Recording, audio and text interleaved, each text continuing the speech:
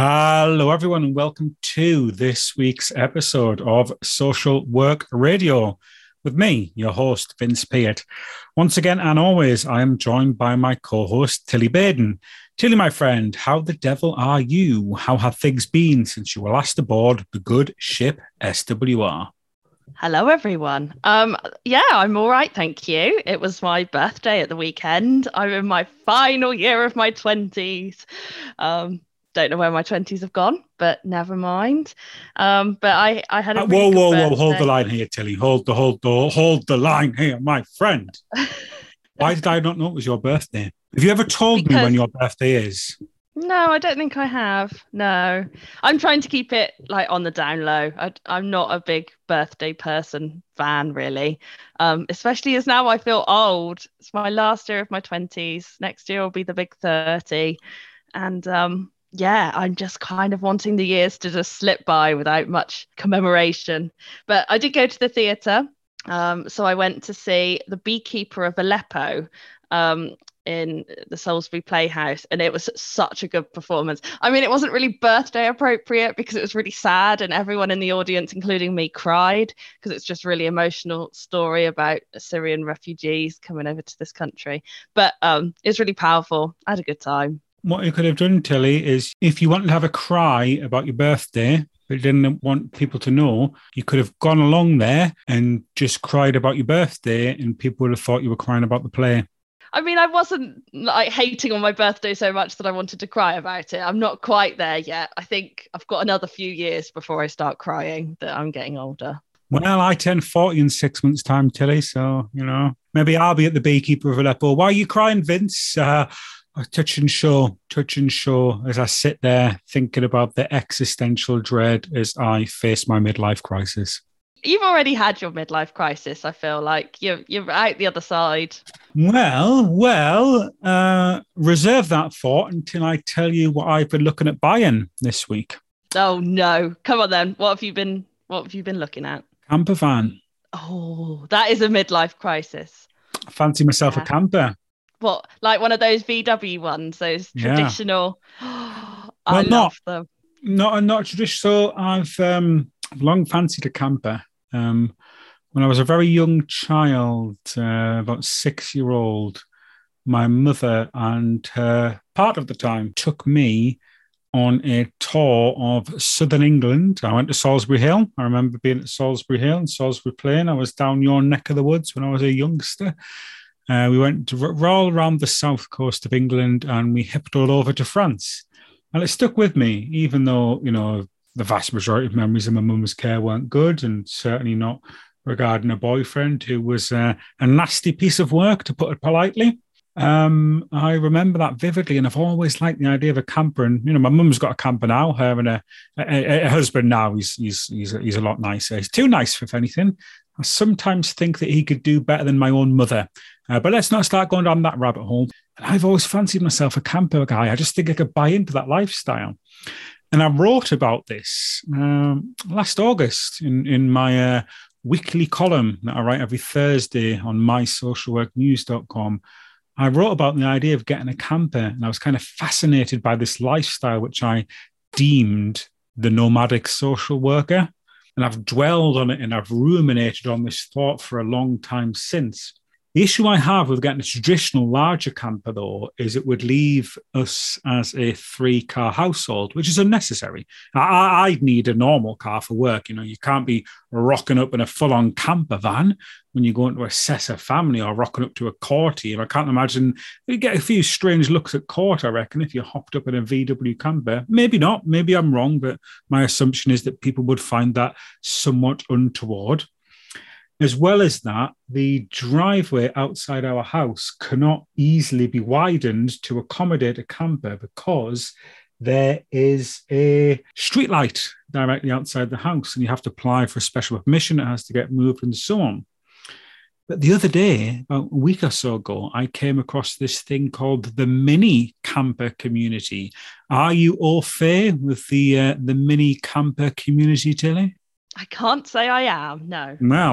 Well, let me educate you, my friend, as I have educated myself over the past fortnight. So it's kind of, as the name suggests, it's a camper, but it's a mini version. So the ones I've been looking at are based on the Volkswagen Caddy, which is essentially like a small van, but you can get them kitted out so they have all the functionality of a fully fledged camper, just diddy, like a micro home, but like a micro camper. They have the pop top roof, so you can have two on the top and two on the bottom. You can get a cooker, a fridge, freezer. You can get plugs. Can't fit a toilet in; they're not that big enough. And that would solve my problems about entering the nomadic social work community, because it is a small vehicle, so I could get rid of my current car, part exchange it, and I could drive around in the camper. That could be my, if it, I wouldn't just need it if I was camping. I could use it as a general day-to-day run around. Small enough to park on my driveway, and I don't think it would get me the strange. I know you think I'm strange, Teddy, but most people, I'm a well-respected figure to most people. You think I'm strange, but I don't want to put out that impression to people that I'm working with, and just rocking up in a van. So I am all over the idea of getting a mini camper van. I've been speaking to people, I've been joining groups, I've been looking at part exchange rates, I've been looking at all sorts, and I'm keen on it, Tilly. This week's topical theme for me, I'm all about the mini camper. So is this a plan to just go around by yourself, or is this a family activity? What do you envisage? Well, as you know, in my line of work, Tilly, I do a fair bit of traveling. I do a fair bit of traveling usually, when I'm away doing assessments and doing consultancy work and so on. And when I'm away doing, obviously, like media things in relation to social work news, I usually stay over at a hotel or get an Airbnb or somewhere like that. Not the case when you've got a camper. Wherever I lay my hat, that's my home. I can imagine you're going to become quite obsessed with the camper van. I can imagine you're going to join like a caravan club, and you're going to be looking at all the reviews for the best campsite. I think you're going to go all in. I can just see it now. Well, apparently there's beef. There's beef between the mini camper community and the mainland camper community. Apparently there's kind of like some of these lads in the big campers look down on the mini campers and don't think you're a proper camper. So there's it's like the mods and rockers. There's a bit of beef. There's a bit of beef between the clans.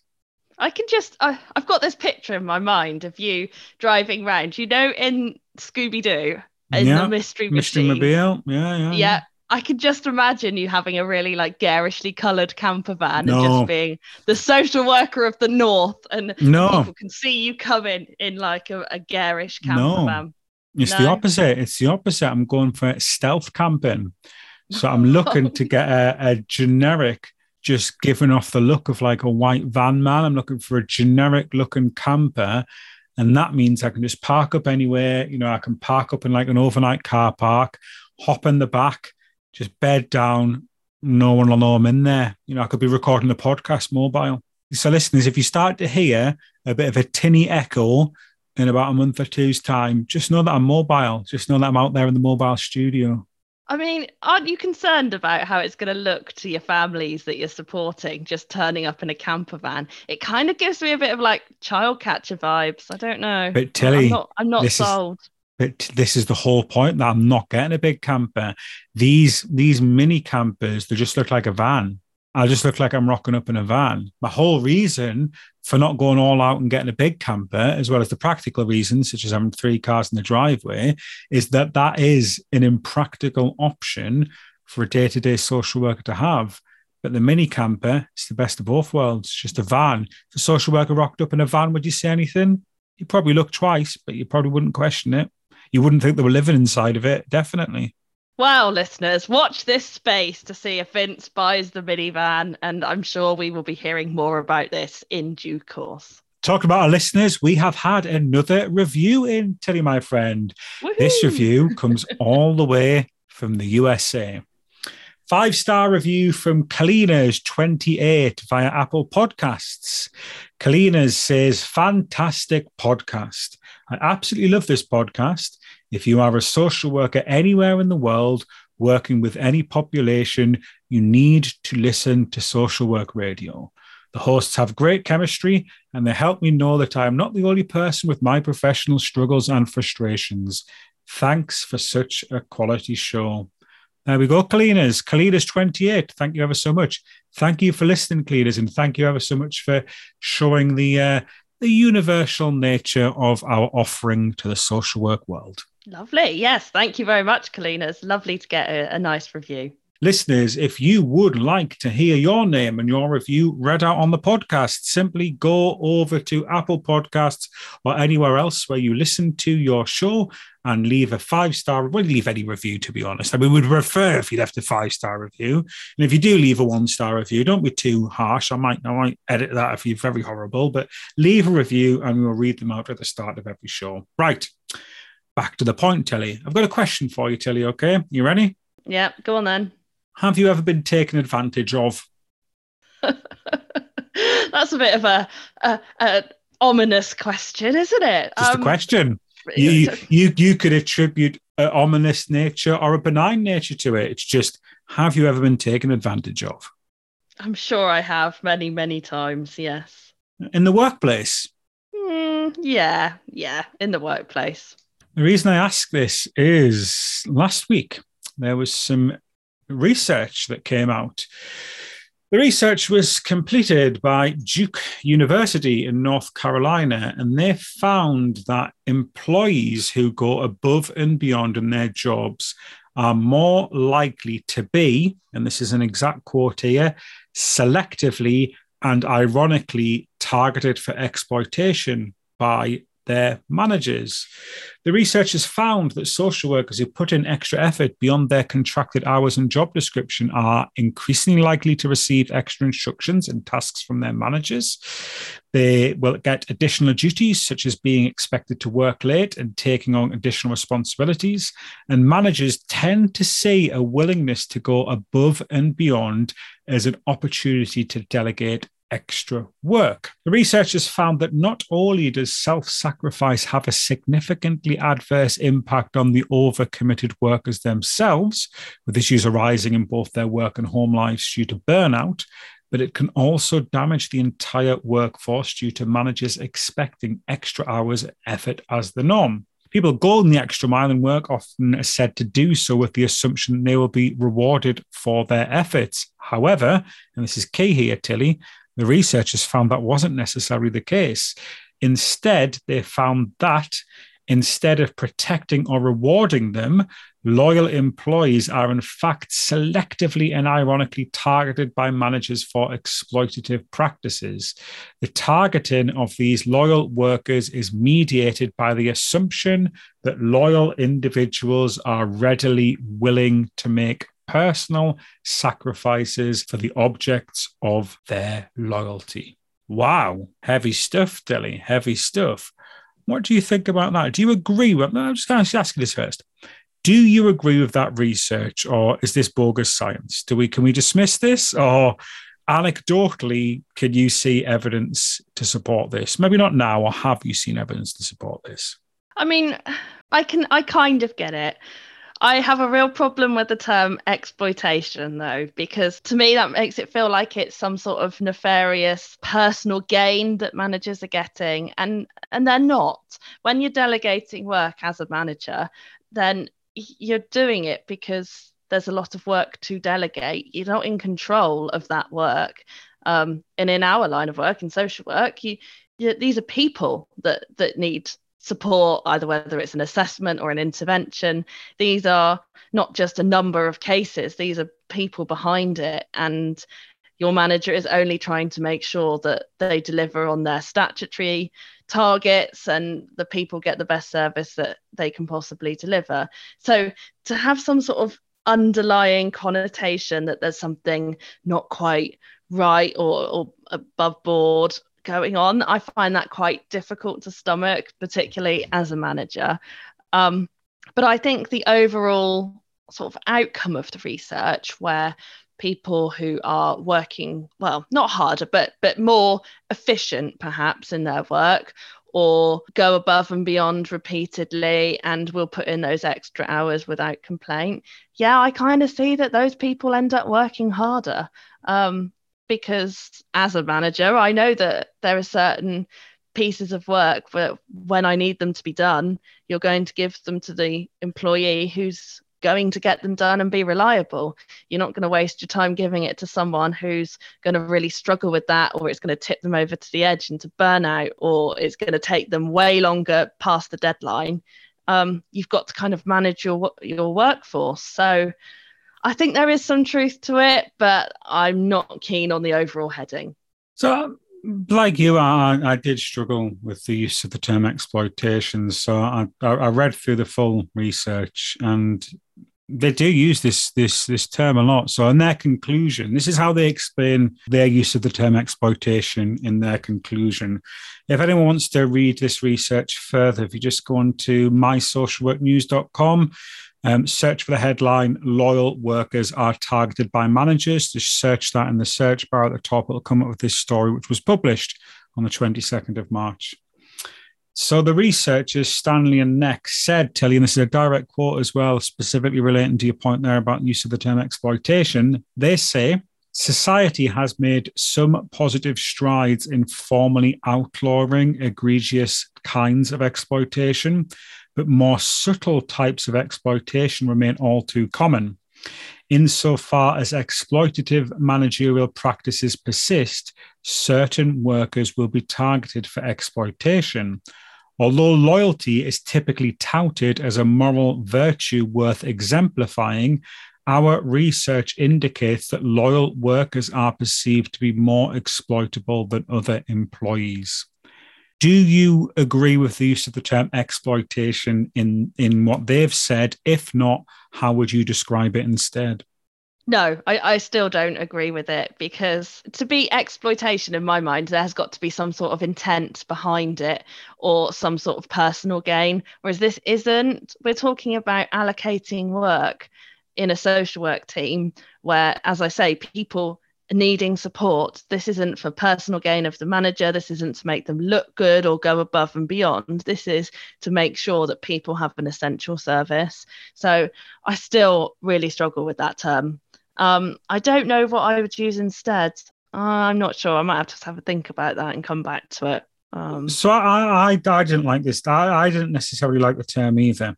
I wrote a response to the piece, not contesting the piece, but I wrote a response to the piece, and we'll kind of get into that a bit later. But in my response to the piece, I said I don't blame managers for having to make those choices. I've been there myself as a manager. I managed a team full of social workers who were all at or above capacity. When a case came in or was re-referred, it had to go somewhere. I couldn't hold the case. I used to do more visits than I should have because I felt like I had capacity to do that, but I was on hiding to nothing, because then it never stops. A child or a family can't be left without support, so someone has to get it. And at that point, like you've said, today a judgment call has to be made. Who can bear the burden best? I don't think it's active exploitation on a manager's behalf. It certainly wasn't when I was doing it, but I don't think I can argue with the perception that it may look that way to researchers studying the field from afar. And this is why the term is a bit of a grey area for me, because I don't think it's exploitation, because I've done that. I've given workers cases that I knew could only be achieved by them, doing evening visits that week, that sent them over their points, which sent them over the cases. I had to go somewhere. I've done that. Now, because I've done it, I didn't think I was exploiting them. Of course not. But from the outside looking in, if a manager is giving a member of their team that they supervise and they are superior to work that manager knows they cannot achieve without working above and beyond, knows that is way above their pay scale to have to deal with that level of work, knows it could potentially contribute to work burnout, and knows there's no way that they can achieve that within the salaried contracted hours which they're paid for. From the outside looking in, Tilly, kind of looks like exploitation to me, especially if a decision is made to give that to the people who seem to be most keen to impress. Might not be exploitation, might not even be taking advantage of them, but there's certainly a vested idea, well, I'm going to give it to them because they are more able to do this or more readily able to do that. And again, from the outside looking in, does look a little bit like exploitation to me, Tilly. Or have I got this wrong? Yeah, I get what you're saying. I really do. I suppose for me, it's managers aren't in control of what comes through the door, and it's not like they're delegating tasks for the sake of it. It to me, it comes back to like all services are under resourced. We work in a Yes. public sector which is on its knees, and no matter what level of management you are, you're not in control of that. And the law says that we have to do certain things, like in child protection, you have to do Section 47 inquiry for people at risk of significant harm. Same with adults, we have Care Act eligibility and timescales to adhere to, and all of this. It's not stuff that managers are choosing to do, and I think that's probably where I'm having the most problem with it. Exploitation to me feels like there's a choice to do that, whereas as you and I both know, as managers, there is no choice to do it, because if you don't do it, then someone could ultimately die. Okay, so what can social workers do if they fall into this category and they're trying too hard? So this research suggests that social workers who are keen to get ahead and that are keen to be seen to be ever so eager. And I'll be honest with you, that was me for the first year of my career. That's how I ended up with 45 cases. I had not even completed my assessed and supported year in education, my ASYE, and I had 45 cases in a local authority that was on the cusp of just being found requires improvement. My manager had left. I was given a brand new manager. Brilliant, exceptional social worker, but not a good idea to put an exceptional social worker into a first managerial position when you've got such high caseloads. So I was in that position. Again, I certainly didn't feel actively exploited, but I was in a position where I was the kind of person this research hints at, who was keen to impress, and their only reward for being keen was given more work. What can social workers do if they feel that they perhaps fall into that category of trying too hard to impress? How do you find a balance between being eager and not letting yourself get overburdened? Is it possible? Because I imagine you were incredibly eager like me, Tilly. How do you do it? Is it possible? Can you do it? I still am. I don't know. I haven't found the answer. I think you need to be honest with yourself about how much of time and energy you can give to your social work job. And I think once you've set those firm boundaries, like for me, being a single woman with no children, no caring responsibilities, there are elements that I know I can go sometimes above and beyond without it having a huge impact on my family or my personal life. Tilly, do you not consider you've got a caring responsibility for me? Always. Apart from me, just when you said that, no care responsibilities. You no, I mean in the traditional sense of the word, people you're caring with children or vulnerable adults. You've completely made me lose track of my train of thought now. Where was I? My mind's gone completely blank. Thanks for that, Ben. Oh, well, and that's why you're my carer, because that's what you would do. I would unnecessarily interrupt you just for the sake of seeking reassurances of your affection for me and your care for me. But no, what you were saying is in terms of how you fell into that category, how have you managed to balance that? Essentially, you were just getting to a point where you've managed to balance that because you haven't had significant duties outside of work. But what if people have, Tilly? What if people have got significant duties where they simply can't work evenings and weekends because they have got more than a 39-year-old camping enthusiast to care for?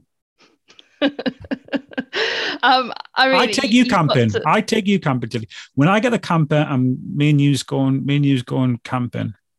No, I'll pass on that. Why not? You can be in the roof. We don't have to sleep together. You can be in the roof. I'll be on. Do you want the roof or the floor? No, I'm a hotel only or Airbnb. There's got to be bricks and mortar kind of gal. Right, okay. Give me something you would get in a hotel, and I'll tell you how having it in the mini camper would be better. Okay, we've completely got off topic. Right. Putting mini camper vans aside now. Let's concentrate. We're supposed to be a social work podcast, not a camping podcast. The camping is rooted. The camping and the social work's one. All right. Right, let me carry on without I will. interrupting me about. I will bite my tongue. Yes. Okay. So I think as any social worker, it needs to own their own personal circumstances and put those boundaries in place. If you've got a child to pick up at 5 o'clock and you cannot be late to go and pick them up, then you need to do that. And your employer, no matter where you work, has to respect that.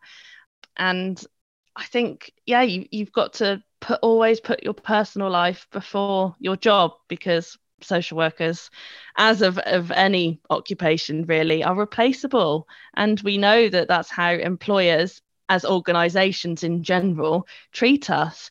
So you don't get a second chance with your friends and family. So Okay, you've Tilly, got to put okay those then. boundaries in. Why is somebody's personal life more important just because they've had a child? Well, I don't think it's necessarily more important, but if you've got someone that's dependent on you and you've got to go and pick them up, then you haven't got that flexibility.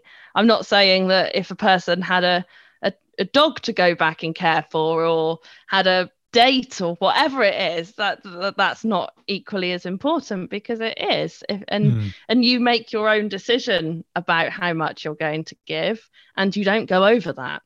I know that that's what I've had to come to terms with as a social worker. I know that there's certain days and times when I will not be at work and my work phone is off and my work computer is off and I won't look at it. And there are other days when it's okay. And you've got to, I think, take some personal responsibility for saying no and being able to say no. But is it possible to do an excellent job and go home on time? Yeah, I think you can, and it depends what area of social work you're in. I've been in jobs where I've been able to go home on time and been able to take a lunch break, and it's not impacted on the amount of work. There have been some teams when that was a pie in the sky idea, and I would work ridiculously long hours just to not even scrape the surface. I think if you've got a reasonable caseload and you've got a reasonable to-do list, then it is possible to do a good job. But if you're in a team where you've got 45 cases, as you said at the beginning, and that's the norm, and you're practicing within chaos, no matter what you do, whether you work your hours or don't work your hours, you're not going to be doing the best job that you can possibly do. So what this research suggests, as well as that eager workers are exploited by management, it also suggests that eager workers who go above and beyond are toxic in the workplace, because they create a culture where that is seen as normalized, and people who have got duties outside of work that they cannot forsake are held to unaccountable standards, because other people in the team are managing and they're not. But the only reason other people in the team are managing is because they're working 20 hours a week for free. How do you stop that, Tilly? I really hate it when people in a team compare themselves to one another. And it's something that I must have done when I was a social worker all the time. But when I did become a manager, I realised how difficult it is for people to compare themselves to one another. And you can't just look at someone's caseload list and think, right, well, that person's got 20 cases, they must be working at one level, but that person's only got 10 cases. Well, then they must be working to a 50% capacity or half a standard. Caseloads are so unique and people are all unique. And I just wish people would just focus on the work that they've got rather than looking at their colleagues who you might not know what personal circumstances they've got or professional circumstances they've got. They might have practice issues that they're going through. They might have personal issues. Who knows? To be honest, it's no one's business except yours and your managers. But that's all well and good, Tilly, unless you are working in a local authority and organisation, which many of our listeners will be, where every Monday morning they get a KPI list, a key performance indicator list, which shows whose visits are done, whose visits are late, whose visits are significantly late, who's got child protection reports coming up, who's overdue, whose single assessments are late, and so on. So on a managerial level, and if you've got a supportive manager such as yourself, yes, that works, Tilly, but may I be so bold as to suggest that what you've said there sounds nice, but is very likely not the experience of many of our listeners and many people in social work in a modern day age where we are very much procedurally driven and held accountable to our throughput of work. I mean, those KPI lists are just diabolical. I don't see how they're allowed to still be there. If you've got to have stats that you're working to and deadlines, that should be done on an individual basis between you and your manager. They should not be broadcast for the whole team to be sort of ranked about who's the best and who's the worst. I think that just creates a toxic, horrible culture. And if that is your experience, then that's not everyone's team experience.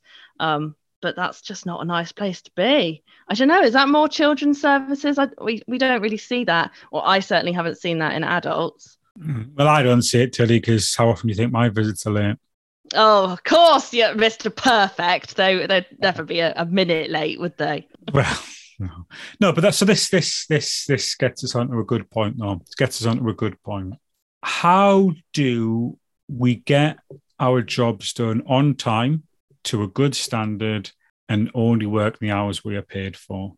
I mean, you're asking the wrong person, because my time management skills are appalling. And that's why I really hated doing long-term work. I can't manage a long-term caseload. It just doesn't suit my personality.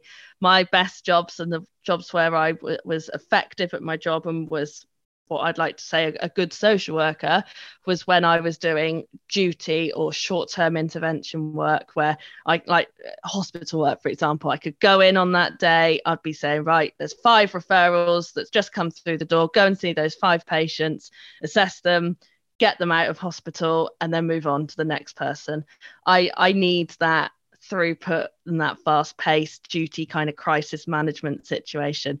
Give me a long caseload of cases where I've got to schedule stuff in for the future and set time aside. I mean, I am failing at that. I was appalling. I'd had assessments that were out of date, and I'd prioritize the urgent stuff and leave that mundane stuff. So ignore me, listeners. Don't ask me for my advice in that. I will go straight back to you, because Vince, I know that this is you're in your element when you're doing this kind of work. Yeah. So look, it wasn't always this way. I used to try various different things. I used to try to-do lists. I used to try things as they came in. I never really used to have a schedule. You know, I would only remember that my visits were done the day before. When I got those KPI lists, I used to rely on them. I used to get those lists of like, oh God, I've got my visits tomorrow. I didn't plan my visits. I didn't plan them in advance. I didn't know when I was going to do my minutes. I would usually be hastily writing up the minutes of one meeting from a month ago, an hour before the next one was due to come around, and hand them out in person, because those are the days when meetings were all in person when we go back 10 years. Things are very different now. Things are very different. I cannot afford to work above and beyond my hours, Tilly. I simply can't. I've got 2 children. As well as doing frontline social work, I undertake independent social work assessments. I'm the content editor for Social Work News, and I do this podcast. So my time is incredibly precious. It's incredibly precious. And because of that, this is going to sound awful and so cringy. And I believe me, I used to hate this saying, but I kind of hate it because I ignored it so much, and now it's true. I genuinely had to learn to work smarter and not harder. I knew you were going to say that. It's true, but it's cringing internally. I know, it is and true. That's why I hate it, because it was used to be a word that I raged against, because I couldn't see it. I couldn't see how you could apply scientific time management techniques from managerial schools of thought to social work, because I always thought, well, that's a science and social work's an art. The truth of the matter is you very much can. And the reason you very much can is the fact that the vast majority of our time in social work isn't spent doing direct work with clients. It simply isn't. The vast majority of our time in social work is spent recording, minuting, reporting, observing, analyzing, which is skills which you can apply to more or less any academic discipline in any professional field. So when you learn that, you can work out the building blocks of it. I could spend hours talking about this, but the basics of it are just time management, planning ahead. When I meet a family for the first time, I've planned in my visits for the next 6 months. Right, I'll be here every single second Monday or every single fourth Monday, whether it's a child in need or a child protection plan or a looked after child. I'll be here at this time every 4 weeks. Obviously, if there's an emergency come up and people need to see me beforehand, I will. And people get that schedule. I write that schedule up. I give people that letter with the visits. Same for the meetings. We know when we pick up a child protection plan, an initial child protection conference, where we've got 3 months of meetings to go till it's a review conference. If the review conference rolls on, which it almost always does, unless there's an exceptional circumstance, you've got 6 months. There's really no reason whatsoever if you've got to a point in a support in a family when you review child protection conference, there's no reason why you can't have every single visit and every single meeting booked in for the next 6 months. And then you start bunching those visits together. Right, so I work in a certain area. I've got these certain families. And I'll go into significant detail on it, Tilly. I look at postcodes and I bunch my visits together. So I know the shortest possible route between each of my visits. So I'll visit all families in one postcode on a Monday, all families in another postcode on a Tuesday. I'll book out an hour first thing the following morning to type up my visits. And when I do a meeting, I'll book out an extra half hour after that meeting to type up my minutes and get them sent out. I'll also block out time for assessments if I know I'm going to assess a family, whether that's as part of my day-to-day social work job or as an independent social worker.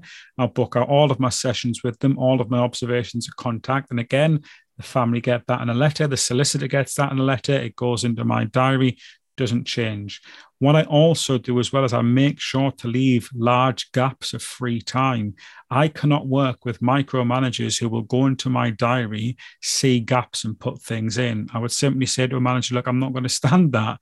If there's an issue with my work, if my work's coming in late and my work's delayed, then yeah, by all means, I expect to be held accountable. But if my work's done, if my visits are done on time, if my minutes are done on time, if my assessments and reports are almost filed on time, I expect a manager to respect me enough to not go and fill in those gaps. The reason I've got those gaps, Tilly, is inevitably our clients' lives can be chaotic at times. We wouldn't be involved in people's lives if there wasn't a certain degree of chaos in them. So you have to have that flexibility and shift things around. But when you shift one thing, you shift the other. The other key thing that I do as well, I do not have a to-do list. When I get an action, I put it in my diary to do. So if I know that I've got an action, say I know that I've got to ring up a health visitor, A health visitor's left me a phone message saying, give her a call. I'll look at my diary, I'll block out 15 minutes and I'll call the health visitor then. I'll do that for every single action again. A time box I put in my diary when I'm going to do that, and I do it then. It sounds simple the way that I've said it there. It really is quite complicated because there's a lot of science behind it, but being very, very detailed and very molecular in your small habits, having a good routine, believe you me, Tilly, it can make massive, massive differences because it did in my life. I went from regularly working 8 a.m. to 7 p.m. was my usual working hours in my first job. I was working 11 hours a day. That was my usual hours. I'd start at 8 a.m. I'd be home for 7 p.m. That was just an average day. I would do that 5 days a week. That's 55 hours. I was working, that's 18 hours more than I was paid for.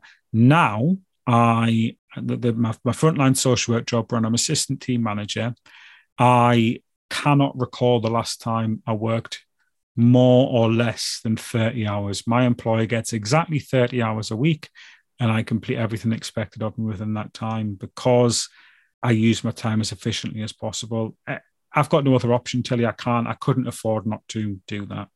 Yeah, so for all the listeners there that are now just thinking, oh my gosh, how could I ever do that? Because I am not that organised. If you're like me, just think, I don't know if I could be that structured or routine. My brain doesn't work like that.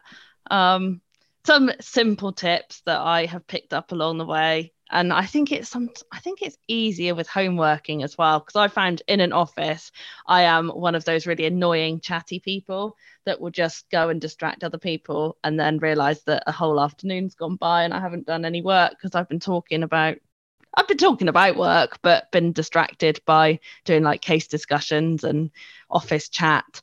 So going on Do Not Disturb where you can, if you've got an important report to write up or minutes or whatever, use that function on Teams, because in this world where everyone is now dictated to by their green lights and their red lights and their yellow lights and whether they're there or not, that can be really helpful, especially if you've got lots of colleagues that are messaging you all the time asking for support.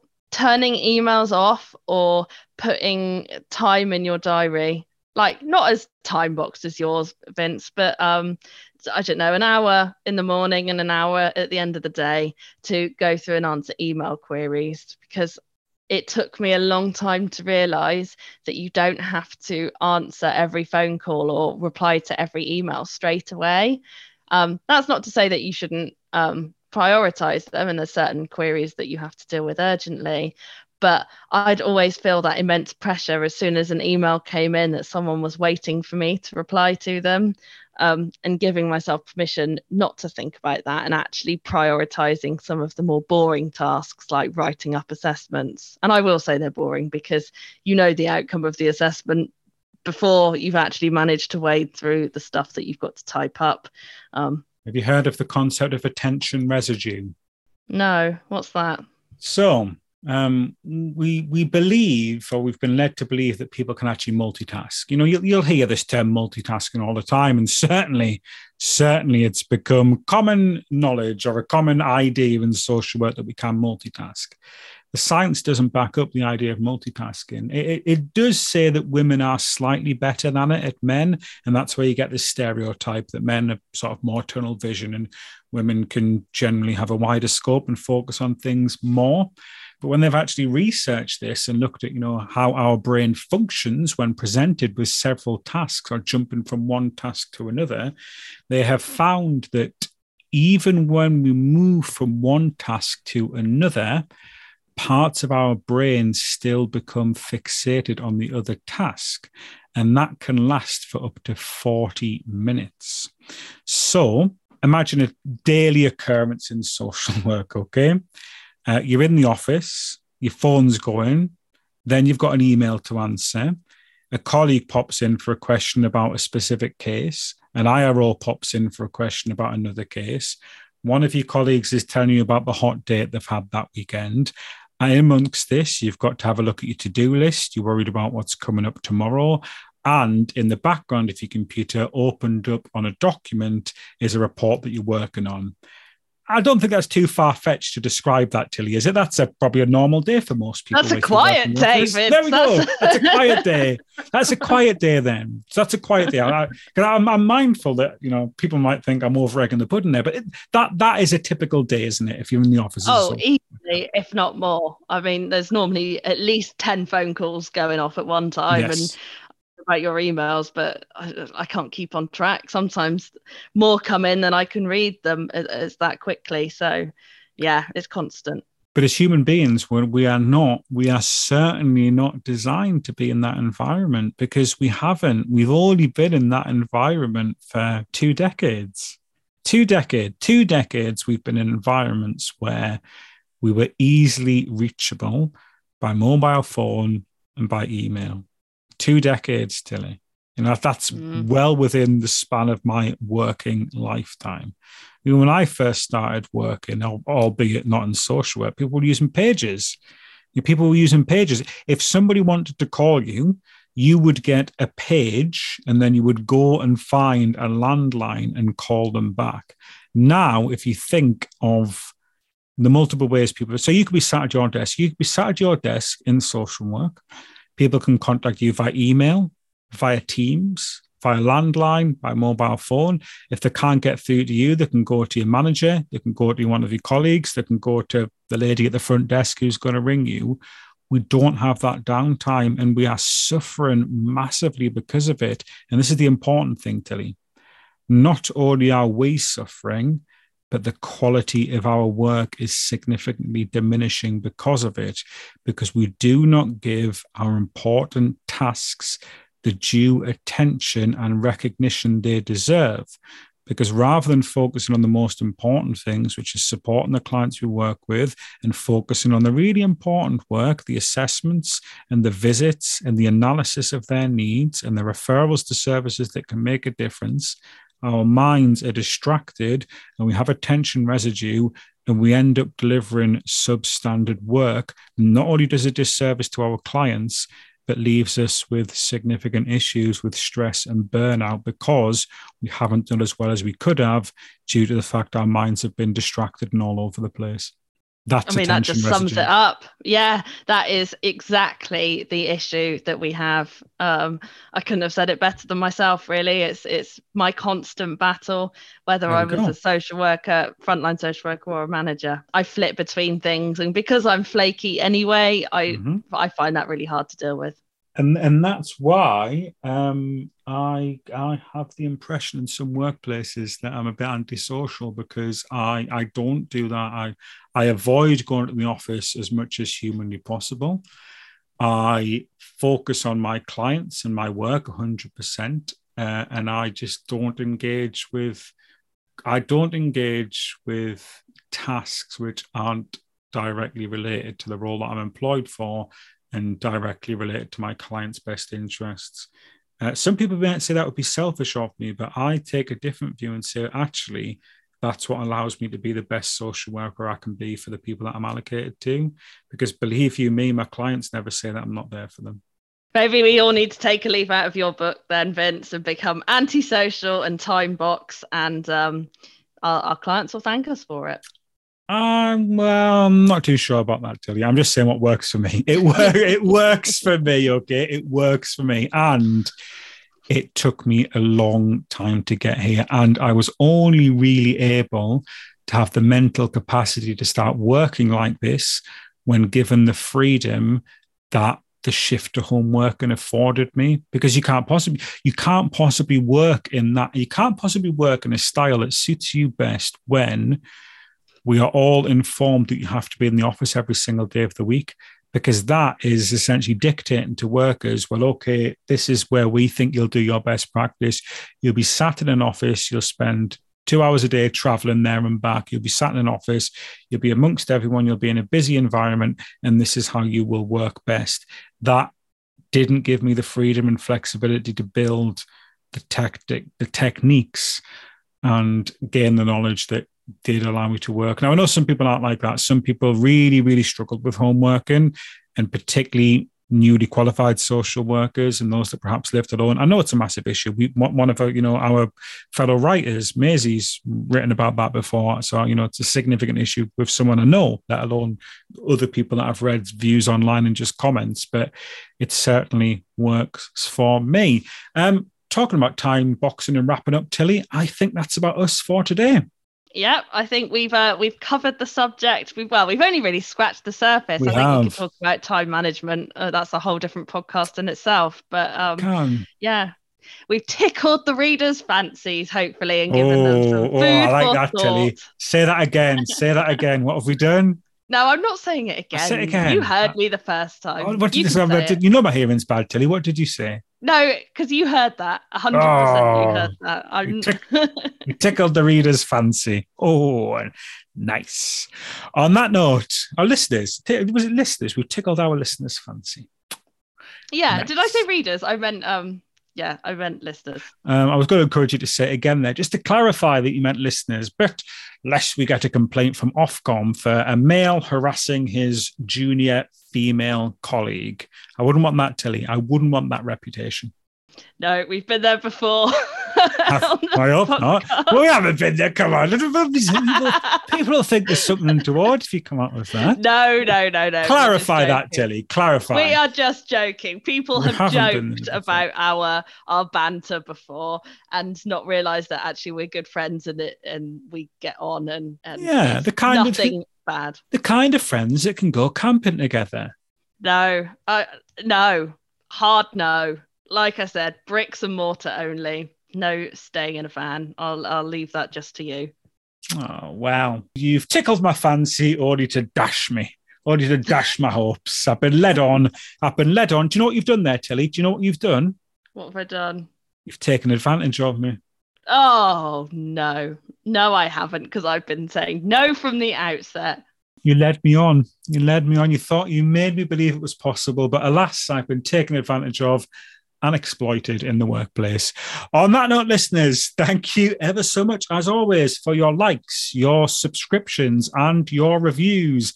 If you want to be like Colina's 28 from the USA and leave us a review, we will read that out on next week's show. Until then, it's goodbye from me. And it's goodbye from me.